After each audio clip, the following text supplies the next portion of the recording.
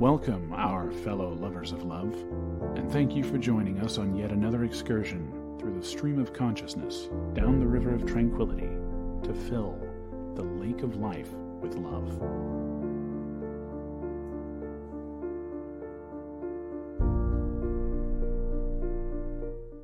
Good evening, everybody. I'll have to fix that in post. Turn these things actually up. Welcome to a late edition of Late Night Love. And tonight we're talking about grief and loss and how that can manifest itself in a wide variety of ways. And, how do we get through it? And how do you find meaning in your life as you go through these things? So we're going to discuss the stages of grief. We'll have some talks about what we do. God, we were not ready for the show. Can you go over there and turn off that? We're all discombobulated today. Anyway, but that's actually a component of grief. You feel discombobulated. And so and the thing is, grief is something you don't get out of.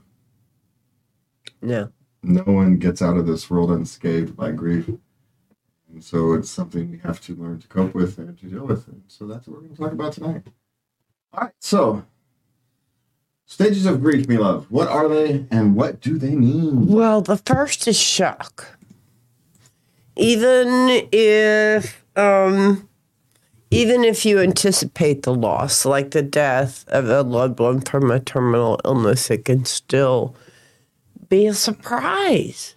Yeah, even if you know it's coming, when it finally comes, you think, well, I prepared myself. Oh, there's only so much you can do to prepare yourself for that, right? Yes. So during shock, you may feel the situation just hasn't sunk in. You're not quite grasping it yet. And you might experience numbness and a sense of detachment from what's happened. So if you're not, everyone experiences grief differently. Yeah, and it manifests itself, in everybody differently. So, when we talk about the stages of grief, and I mentioned it here in the article we relate to, is that they're not meant to tell you how you should go through these things. They're general rules of thumb to help you understand what's happening, to kind of help as a guidepost to help you through. Really, and it's not even for you. The person who's going through, you're not going to pay attention to the stages of grief. It's the people around you who are watching you, making sure you're okay, who use the things like the 7 stages of grief. Say, okay, are they doing okay? Are they getting through it? That's who actually uses these things. So it's important not just for you, but it's important for the people around you and the people you care about, for you to understand what it is you're doing and experiencing the things we do. Okay. Next comes denial. You just can't quite grasp that they're gone forever. Yeah, your world has changed, and the world as you knew it is no longer there, and so now you've got this thing to deal with. And it's very easy to say, no, I'm just not going to accept it. It's a very human thing. Nile is not just a river in Egypt. Yes. There's a reason we have a word for it.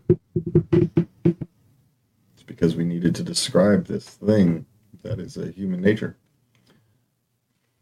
So, but be careful with it. Don't stay in it too long. It's okay to get there. That's one of those places you don't want to spend any time at. It's a stage. You're going to, pass through as quickly as possible. The denial usually doesn't last very long. Because real life has a way of smacking you. But if the longer you stay in denial, the bigger the smack will be. So that's the real danger. It'll help people if someone gets stuck in denial, that's one of those times where you try to find a way to intervene to help them move on, even if it's moving on to. And we also want to play. These stages don't actually have to happen in the order. In the order, yeah. Yeah, you can bounce through them in a wide variety of orders. Okay, now shock and denial are probably 1 and 2, but the rest of these can come and go, and they're not sequential necessarily. Okay, anger is the next one, where you get angry. You may feel confused or embarrassed about these feelings. Yeah, because it's it's a strange thing, but maybe you start getting angry. Well, they didn't take care of themselves the way they should have. You get angry at God, or the world. It's very.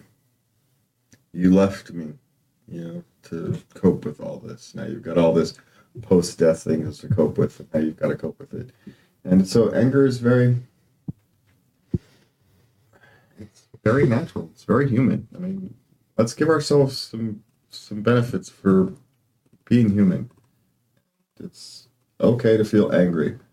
It's just try not to stay there. Okay, the next one is bargaining. Okay, now bargaining. If you're having feelings of guilt, shame, or blame, your experience may fit into the bargaining stages of grief. During this stage, people often feel helpless and hopeless and ask themselves, what if questions. Yeah, and these are the times where, you bargain with God. You helped me through this a lot. That's what a lot of people do. They will bargain with God. Try to find some way through this. And it's just a way to cope with this massive emotions that you're trying to grasp. It's just a way for you to find some way to put things someplace in your brain. And, I don't worry about people who are in the bargaining stage because mostly they're bargaining with themselves. And so for the most part, it may be sad if someone gets angry at God or something like that for a prolonged period of time and can lose their faith. And that can be sad, I suppose, but the bargaining stage, if you're going to hang around in a stage for a little while, the bargaining stage, it's in a bad one to hang around for a while because you're really working on yourself. You're really working on those emotions. That's what's actually technically happening is you're learning how to put things into places. And so it's just okay. It's just a way of you restructuring your life, right? We talked about how the world as you knew it was no longer exists. Well, you're now creating the new world, and that's part of the process of transferring. So, it's what it is. All right. Next one is depression. And depression is a difficult one, especially if you're already prone to depression. If you're prone to depression, these kind of things can send you off the deep end. If you're not prone to depression, these can be something you've never experienced in your life. So it can hit you very hard. The reality of the loss and the deeper level of sadness starts to build. Yeah, and the only thing you really have to hang on to is that you will get through it. We are human. We have been doing this for a long time. And, if you just keep trying to move forward, then you'll be fine in the long run. It is so difficult. And depression is sadly the one where people get stuck the most. Right? Yes. Depression is the area where people kind of get stuck in the mud, and the manifestation of depression actually helps you get stuck in the mud. So it's like getting double stuck. It's just awful. So that's when you actually need to reach out and get professional help. That's when the professional help. If you notice someone who's stuck in depression, try to get them some help. You can't force it because, but it is what it is. Try to do what you can. Okay. What is this, testing? They call it? Yes, they call this testing stage. It involves trying out different things that help you move forward. Yeah. And you're starting to build your new normal. Yeah, testing and bargaining go hand to hand, I think. I think the testing and the bargaining are going hand to hand. You're testing out each other, and the things that move through the bargaining stage end up in the testing stage. Some will try something new, try new hobbies, maybe return back to some old hobbies that you had dropped off, picked up. Yes. You're trying to find yourself again, is essentially what testing is. And so which parts of you are real now? Which parts of you do you still have? Because a lot of this, you've been intertwined with somebody or something for so long, and it doesn't have to be necessarily. We're talking like your loved one, a parent or a child or something like that. But grief can happen with the loss of a house after a fire, the loss of a job. These kind of things. It's not just death that battles with grief can happen. So we want to make sure that we're clear that these things, whether it's a death, which I think we're kind of referring to, and mostly in our conversation, but it really applies. The same concepts apply to loss of a job, loss of a pet, especially a long-time pet. So these things are transferable. They're not just about death. Okay, so where are we at? Acceptance. Now, it doesn't mean you're okay with what happened. It means that the grieving process is more about accepting what your life looks like now. Yeah, acceptance is just that, okay, you've kind of come to terms with what has happened. You come to terms that the life as you knew it no longer exists, and you having to accept a new one, and you can start moving forward and building the new you. And I think that's what's important. Right? You're learning to figure out your new future, and that's the important part of it. Okay, so what's next? Coping with grief and loss. What I liked about this article was the different types of grief. Okay. There is anticipatory grief.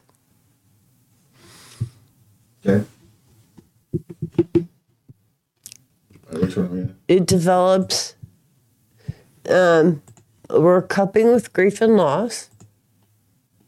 Scroll down. Keep going. We need to start doing notes. Okay. Keep going. Oh, good Lord. Go. Sorry. No wonder I couldn't find what she was talking about. There we go. Okay. No wonder. We've got to sit down and do a pre-plan. Okay, sorry about that. Okay, for example, you have an aging pet, or you know that your retirement or job loss is imminent.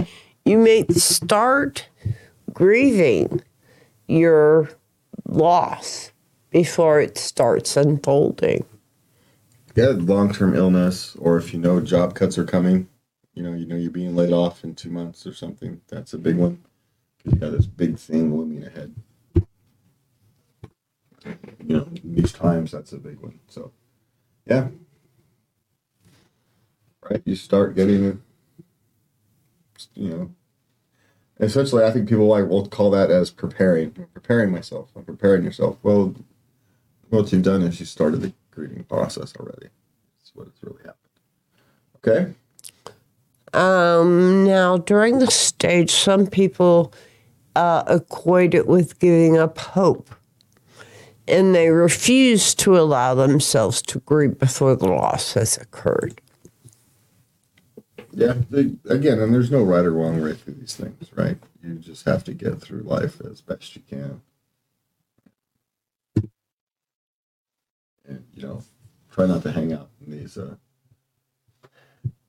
these dark areas for long. We're all human, we're going to go through them, but try not to hang out in them. Okay. Okay, next is disenfranchised grief. And this can occur when your loss is devalued, stigmatized, or cannot be openly mourned. Okay, some people may minimize the loss of a job, a pet, or a friendship. It's something that's not worth grieving over. Yeah, you deal with that. But, grief is its own thing with every individual person. Try not to judge others and try not to worry about the judgment of others, I suppose, is the takeaway on that one. Because you can't change their nature, so it's going to have to be you that does the work. So, can't change other people. No. So it's you that's going to have to prepare for that. Okay. So the complicated grief is the next one? Yes. The pain at... I don't know. My thing's whacked out. It may never completely disappear, but it should ease up over time. And when it doesn't, it keeps you it keeps you from resuming your daily life and relationships. It may be a sign of complicated grief. Okay. And complicated grief usually arises from the death of a loved one, where the loss has left you stuck in a state of bereavement. You're unable to accept that your loved one is gone. Yeah, we've talked about that, how it's difficult sometimes. You may even search for them in familiar places. Yeah, you want to feel them around you. There's a number of ways that can manifest itself. Ron, I have no clue. We're done. We're done with this article. Okay. So, the important takeaway so far is that, grief is individual, right? We all experience it as human beings. We all go through it. Always. If you go through your extended friendships, your extended family, there's always somebody in grief, some part of the grieving process. And frankly, as you get older, you never get out of the grieving process before something else kicks in, right? You're never out of it completely. And that's just the way life is. But of course, the thing about being older is you've learned to kind of deal with it. That's the problem with being young. You just don't have the experience yet. When you go through the grieving process when you're young, it's like getting run over by a truck. When you're a little older, it's getting hit by 1960s Volkswagen Bug. Yeah, okay, it's still gonna hurt, but it's a different thing. So it's one of those things. It's the experience of grief actually helps you learn to deal with grief. It's the sad reality of the human experience, but it's part of the human experience. In a sense, we wouldn't be human without it. Because without grief, where's the counterbalance to love? It's the counter to love. Otherwise, the counter to love is hate. I don't find that acceptable. So the counterbalance to love has to be grief, so the nature stays in balance. It has to be. So, anyway. All right, so what do we want? We want to go with changing spouse, or do you want to Coco? Let's lighten it up and go with the pet. Hey, you want to go with the loss of a pet? See if we can kick the loss of a pet for an extra 10 minutes. Sure. It's not that I'm downplaying the loss of a pet. It's just, we've been talking about the loss of, loss. We've been kind of talking around it. I think we're talking about the loss of loved ones. Pets are our loved ones. But at the same time, there is a difference, right? So, but anyway, we all have pets. We have ours, our little rambunctious Ramses. She told you should not have named him after an Egyptian god. It's already through his head. He is a god. He's a kitty god. No, he's a knucklehead. But anyway, but your pets are become part of your family, right? They're part of your life. One of the reasons we have pets is this companion. right? That's why we have pets. That's why we have cats or dogs, especially. We have them for companions. You can say it's a little different for like fish and things like that, but birds. But even birds are people's companions. I know people who have a number of birds, and they do view them. Feeling their personalities. They have quirks, likes and dislikes, just like every other animal. So. And when you get to know things that way, when you get to know what your bird's likes and dislikes is, when those things are no longer there, you miss their presence. If nothing else. And just like anything else, when something gave you value, even if that value is, a smile every morning, you woke up to some quirky behavior, that's valuable. Not everybody has something to smile at every morning. So, let's not devalue the loss of a pet. But why is it so painful? So let's see if there's some psychological reasons, some scientific reasons of why it's so painful.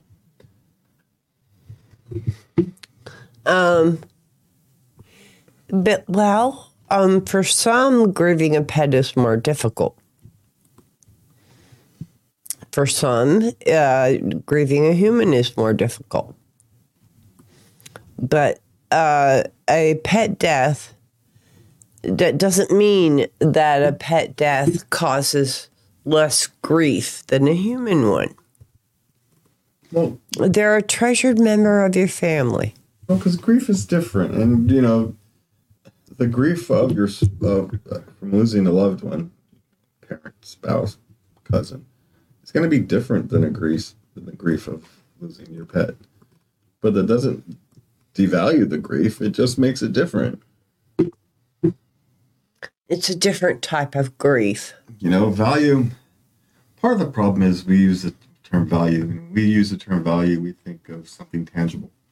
A value, a tradable value. 3 chickens is worth a cow, right? Whatever.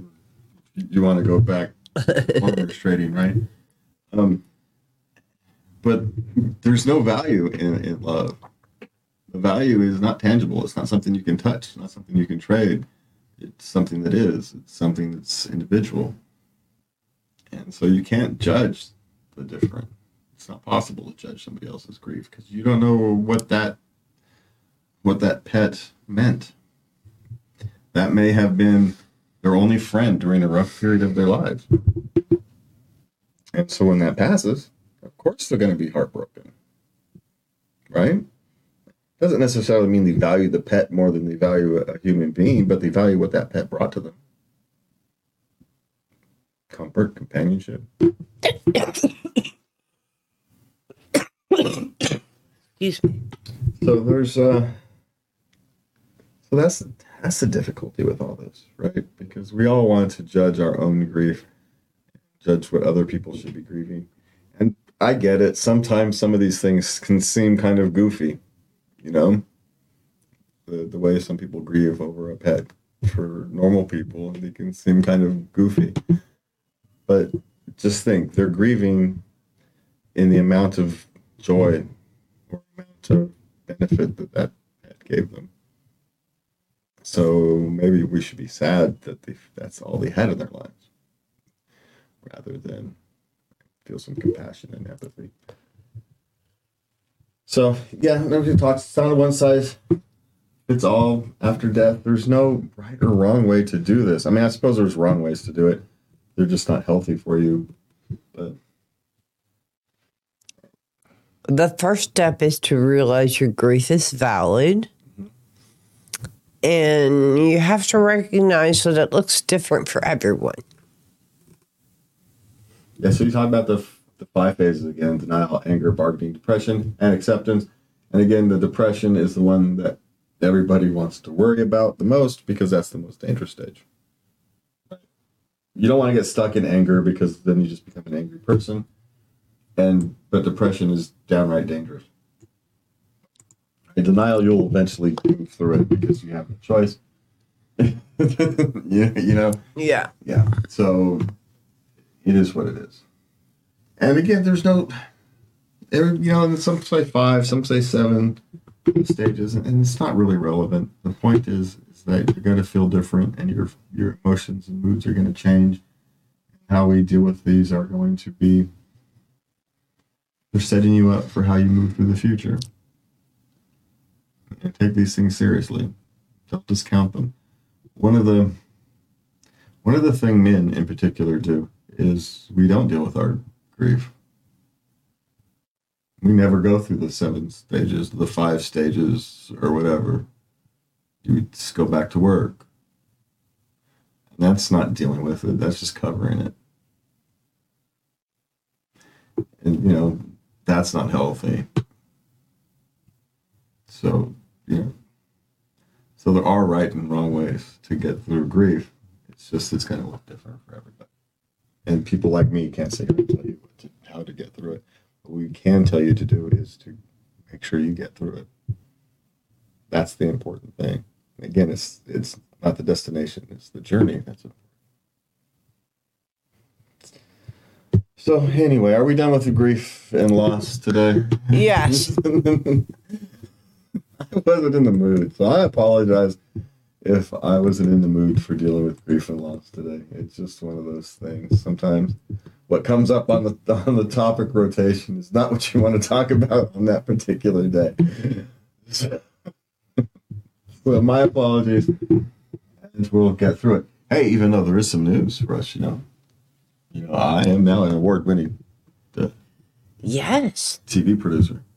You couldn't tell it by this show, but I am an award-winning TV producer.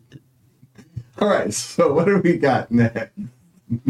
Well, we have our dive into Reddit. So how's the Reddit the great Reddit apocalypse? I can never say that properly. It's back to normal now. Is it? Yep. Interesting. Okay. I haven't read it, so I don't know. Okay. Okay, we're going to start with relationships. Okay. Okay, my son, 9 months, walked in on my wife, 39. Right. What? How's a 9-month-old child walking in anywhere? I don't know. My guess is that's a 9-year-old child. I just want to point that out. The chances of it, it's not impossible. Children of 9 have been known to walk. I'm just doubting that this is because, okay. It's probably 9 years. 9 years, that's what I'm guessing. Okay. Walked in on me and my wife having sex. What's the best way to handle this topic? You don't unless you need to. Unless they ask questions. Yeah, and then you just answer the questions honestly as they can understand. If you want to keep it generic, you and mom were playing. They understand that. And leave it. Now, if you're a more advanced 9-year-old, you may have more questions to answer than others. But at 9, they're not going to have many questions. Just deflect it that you're just playing or something and move on. The bigger the deal you make it, the bigger deal it will be. So don't make it a big deal. Answer the questions kind of honestly and quickly and move on. Now, in 2 years, it's going to be a different answer. But so if you've got an 11-year-old, there's a different answer to that question than a 9-year-old. But yeah, for a 9-year-old, yeah, that's about what that is. Be my suggestion. Don't worry about it so much. Okay, what's next?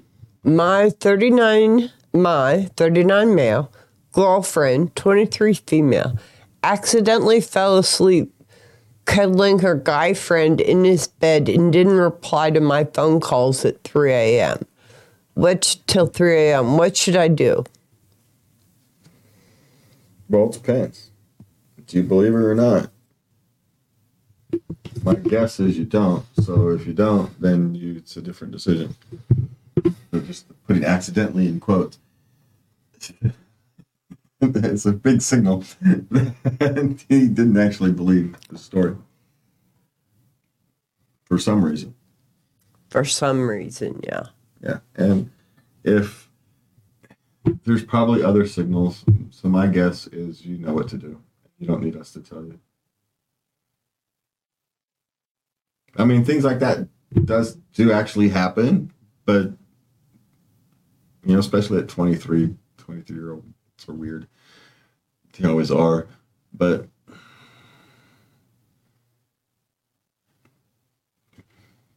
I don't know. There's no good answer here. Because A, you don't want to assume she's not being honest, but at the same time, you don't want to be a schmuck. So, so it's a difficult one. It's a difficult one. You're just going to have to kind of follow your instinct on this one. I think you know. That's all I've got. Okay. You got something better? Well, I think I would have a talk with the guy friend. It's not his. That's not the problem. The problem is between them two. It's got nothing to do with him. It's not his responsibility, it's hers. It's not him that you don't trust. He was a participant. It's not his responsibility. She's in the relationship. Yeah, I know. He's not. Nobody else is in any obligation to protect your relationship but you. Yeah. That's what I'm saying. I mean, if you want to ask and see what actually happened and see if you get a different story, I suppose that's fine. But it's not going to get you anywhere. Unless he actually happens to tell you the truth. Or he wants to sabotage a relationship and tells you a lie that you want to hear. So there's just you're not going to know anything better from doing that. You're just not going to. That's the real problem here. Is you're never going to know, which is the breach of trust, which is the end of the relationship because you've already lost the trust. And so it's a how long do you want to run this out? All right. So what's next? All right, 23 female had 32 female had started to develop a strong crush on a man. 33 male, I married for money. Should I tell him I love him? Well, you've probably already been telling him you love him, so just keep doing it. Just there's no good thing. Just start acting like you actually love him and have the crush on him and do all that kind of stuff that you want to do. There's no reason to make a big proclamation. Just behave the way you want to. Just treat him like you love him. For God's sakes, it's not that hard of a concept. I get it, because she's probably feeling guilty and she wants to alleviate some of her guilt. But I want to ask you, did he know you married him for money?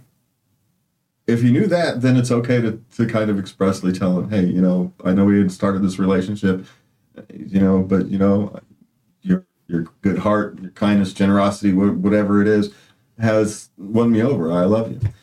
Great. Okay. But if he thought you loved you and you were married him for money and now you're just going to destroy your relationship. It's one of those things. Leave it be. Just change your behavior, dude.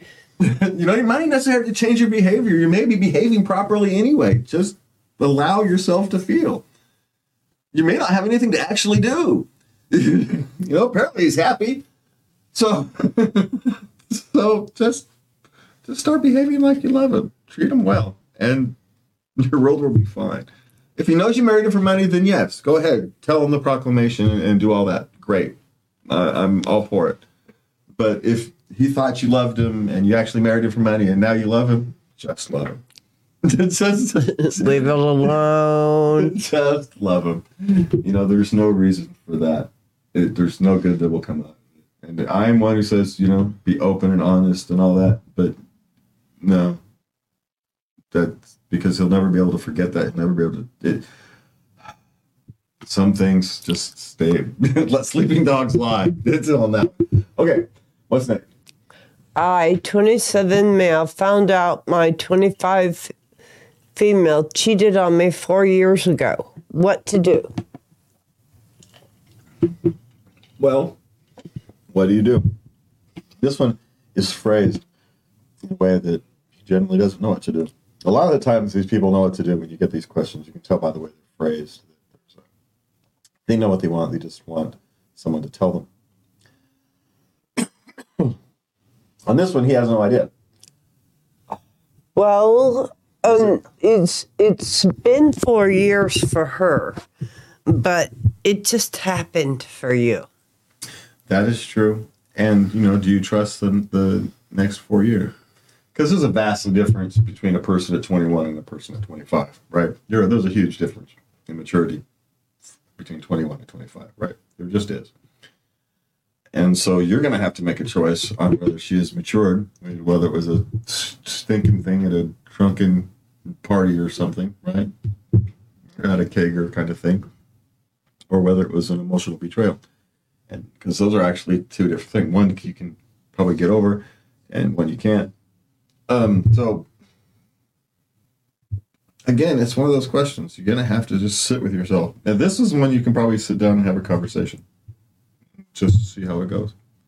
And make a judgment from there. Is there anything else on that? No. Sit down, have an adult conversation. And how that adult conversation goes will tell you where you're next. Whether you found someone who's a future spouse or next ex. That conversation is handled maturely, then you could probably piece together a future, right? If not, then you won't be able to. All right, what's next? Okay, we're going to move into parenting. Okay. Almost 2-year-old saying The F word. fire truck, yeah. Yeah. The 4-letter F word. And it happens. Don't make a big deal out of it, and they'll stop.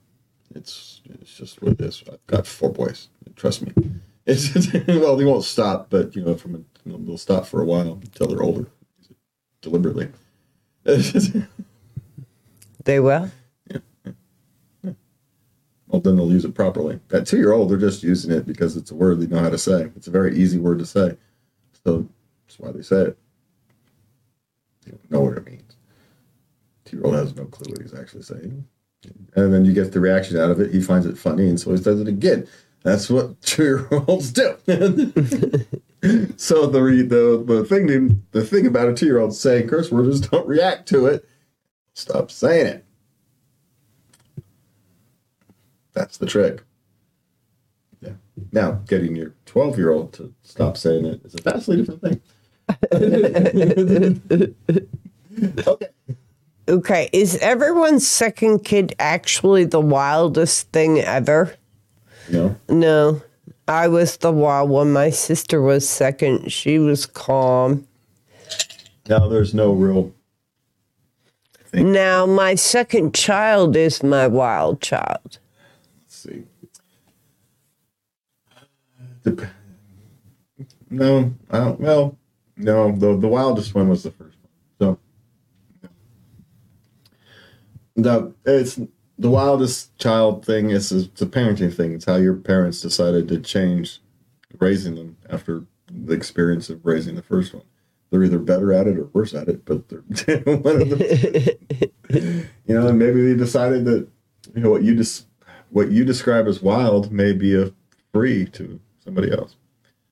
So, these things aren't hard-coded. That's all I'm saying. Okay. Okay, does every restaurant really need to line out their walls with TVs? I don't know about restaurants, or I don't go to restaurants, so I don't know. I have never seen a restaurant with a line of things. I've seen sports bars and things that have restaurants attached to them that have lines of walls on TV, lines of TVs on the wall.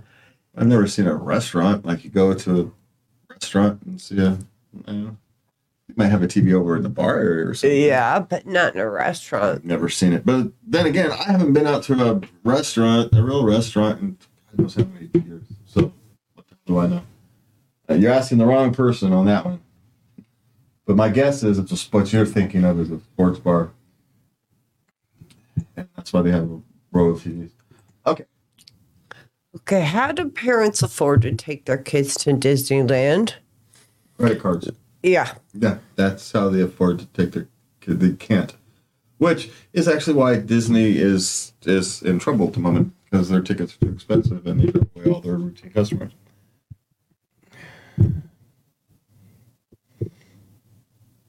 what are you gonna do? Now the thing was, this is the thing, the trick with these prices at Disney is Disney raised the prices to limit the crowds so the people who got into the parks would have a better experience. Of course, the economy changed right as they did that. And so right when there was no room for that kind of change, they put in that kind of change.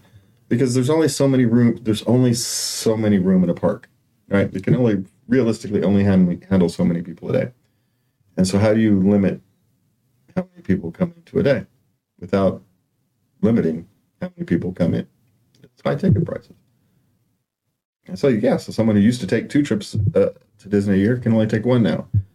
But then that somebody who could only take, who didn't want to go to Disneyland because it was too crowded will now come to Disneyland because it's not. So it's a balance. And Disney missed this year, completely missed on that balance, and they're suffering for it. But, you credit debt or you save. That's what you do. Yep. All credit is savings in reverse. Of course, you're paying for the savings instead of, I'm not going to say earning because it's earning money on saving in the savings accounts anymore. But it hasn't been for a long time. But, at least you're not paying anything for savings. You're paying interest rates for debt, for credit. So there's that. Okay. Okay, we're going to talk about work now. Okie dokie. Okay, I shouted at a more junior colleague from the HR department. What should I do now? Apologize. Apologize to him and see what happens. Nothing may happen. It may not be that big of a deal. It depends what he yells and all that kind of stuff. But, stop yelling at work. Go talk to the person, say, hey, man, I apologize for losing my cool. And move on. It is what it is. Because you can't put the genie back in the bottle, so all you can do is move forward. All right. Okay, my employer flew me out for an 1.5 hour meeting. Is this normal? Depends on the employer and the meeting. It's not all that abnormal if it's a high-level type meeting thing. If you're running a large project and they need, specific details, it's not that uncommon. Because it's also not about you. It's about saving him time. Yeah. Otherwise, he's going to have to come to you. And so for him, it's cheaper to have you come to him than for him to go to you. That's all it is. Right? He doesn't have to change the rest of his thing. He doesn't have to change his calendar. He doesn't have to do nothing except for that 1.5 hour meeting. Yep. Yeah. It's not about you. It's about his time. Just remember that one. So just be prepared. It's all good. It's probably not all that bad news because they're not going to spend a bunch of money on you if it's bad news. You have some information and details that they need and you want them face to face. Or maybe good news that they ask, trying to interview for a higher position, kind of, without telling you. So, that kind of thing is rarely bad news. Now, there may be a crisis that they're going to ask you to deal with, which is, it's entirely possible. So it may not be the greatest news, but it's not like you're in trouble type news. Okay. Because, they'll just have HR deal with that. Okay. Mustang. Why is it that people who come to work, mind their business, and stay out of drama are so fascinating to others? Okay, so why is it that people who just do their job and go home are fascinating to the people who don't do their job and go home? Yes. Well, because anything they don't know about is going to be fascinating to them. So what? Don't pay attention. Don't worry about other people's lives, especially if they don't have any interest in you knowing about other people's lives. Stay focused. You're there to do a job. Do your job. And I get kind of back and forth banter, getting to know your workmates and all that. That's all fun. But here's the thing. They hear you. They know you. They don't want their stuff, their personal lives, put out all on company blast or up the company grapevine. So they're not going to talk to you. That's why. Because exactly what you do, they don't want to be a part of. So that's why and you find that fascinating because you don't know something, and you're nosy, Nate, and you and you want to. So stop being nosy would be my suggestion. None of your business. Do they do their job? Yes, then it's none of your business. Okay. I have a decent job. It is meaningful work, yet I hate it. Why? Because it's not meaningful work to you. Or the work environment is crappy. My guess is it's generically meaningful work, but it's not meaningful to you. It may be meaningful to society, may be meaningful to your town, may be meaningful to your community. Doesn't make it meaningful to you. It's not what you want to be doing. It's very easy to get up and go to work to a job that has meaning to you. Just because it's a meaningful job that needs to be done doesn't mean that it's going to give you meaning in your life. Those are two different things. You know? And the other side is maybe it's just not a pleasant work environment. You know, that's the other option.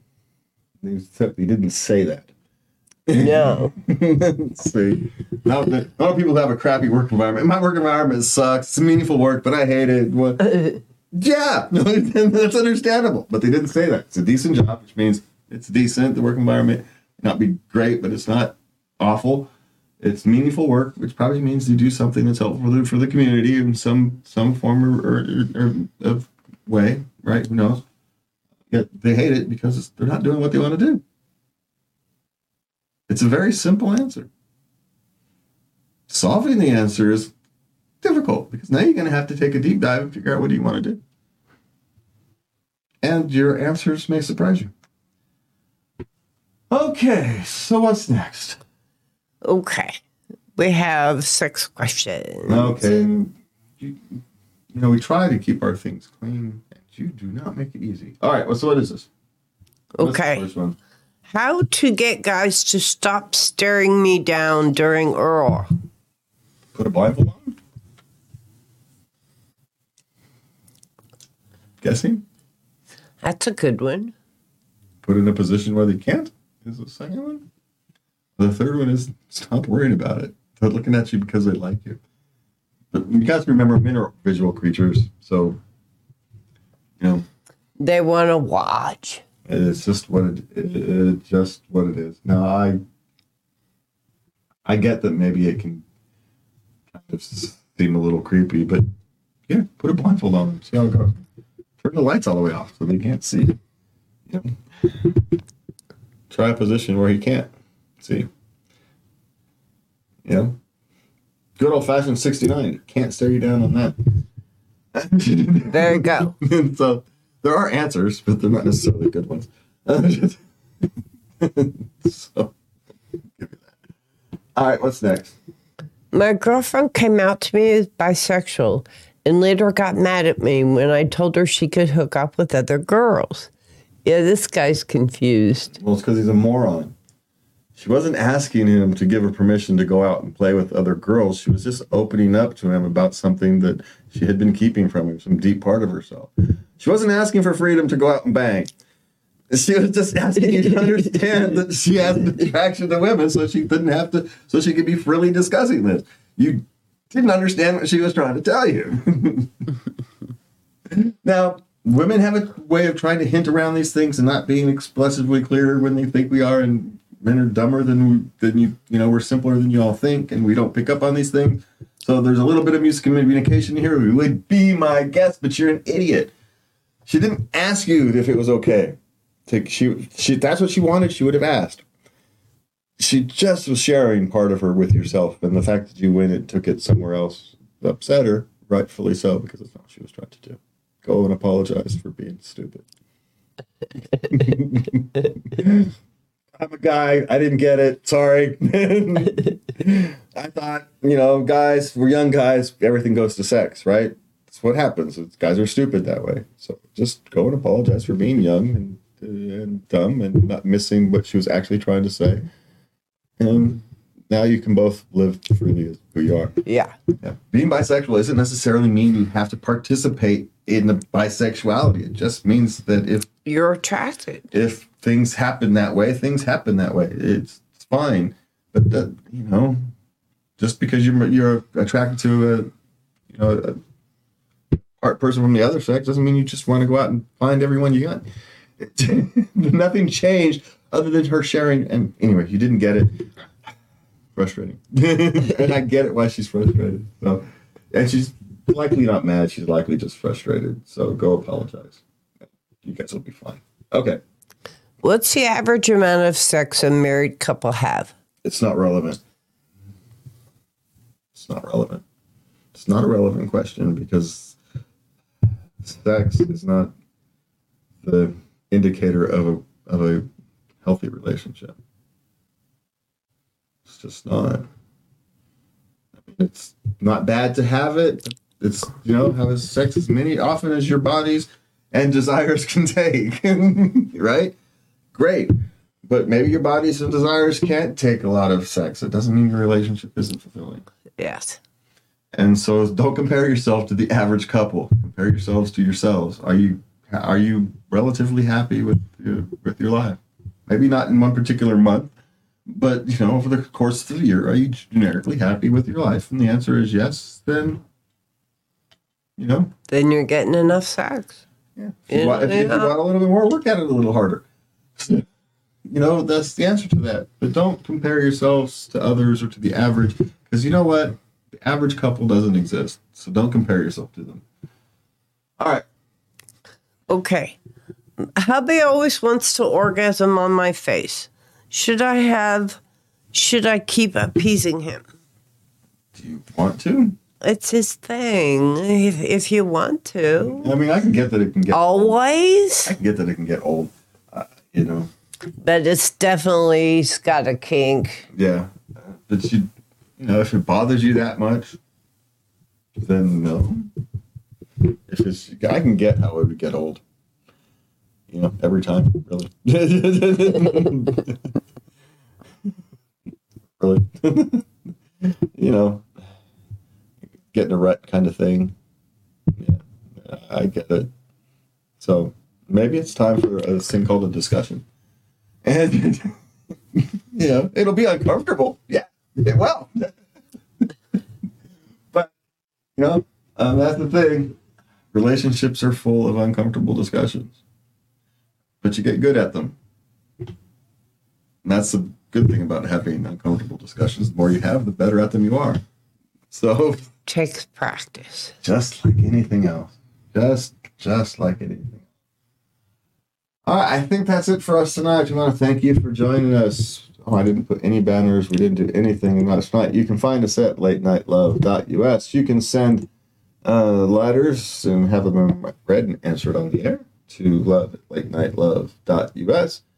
And you can find us on Facebook, YouTube, Spotify, and all that stuff. I think I'm still behind from last week on getting it up there, but I'll get caught up sometime. Well, you work a lot of hours. I'm busy. It happens. All right.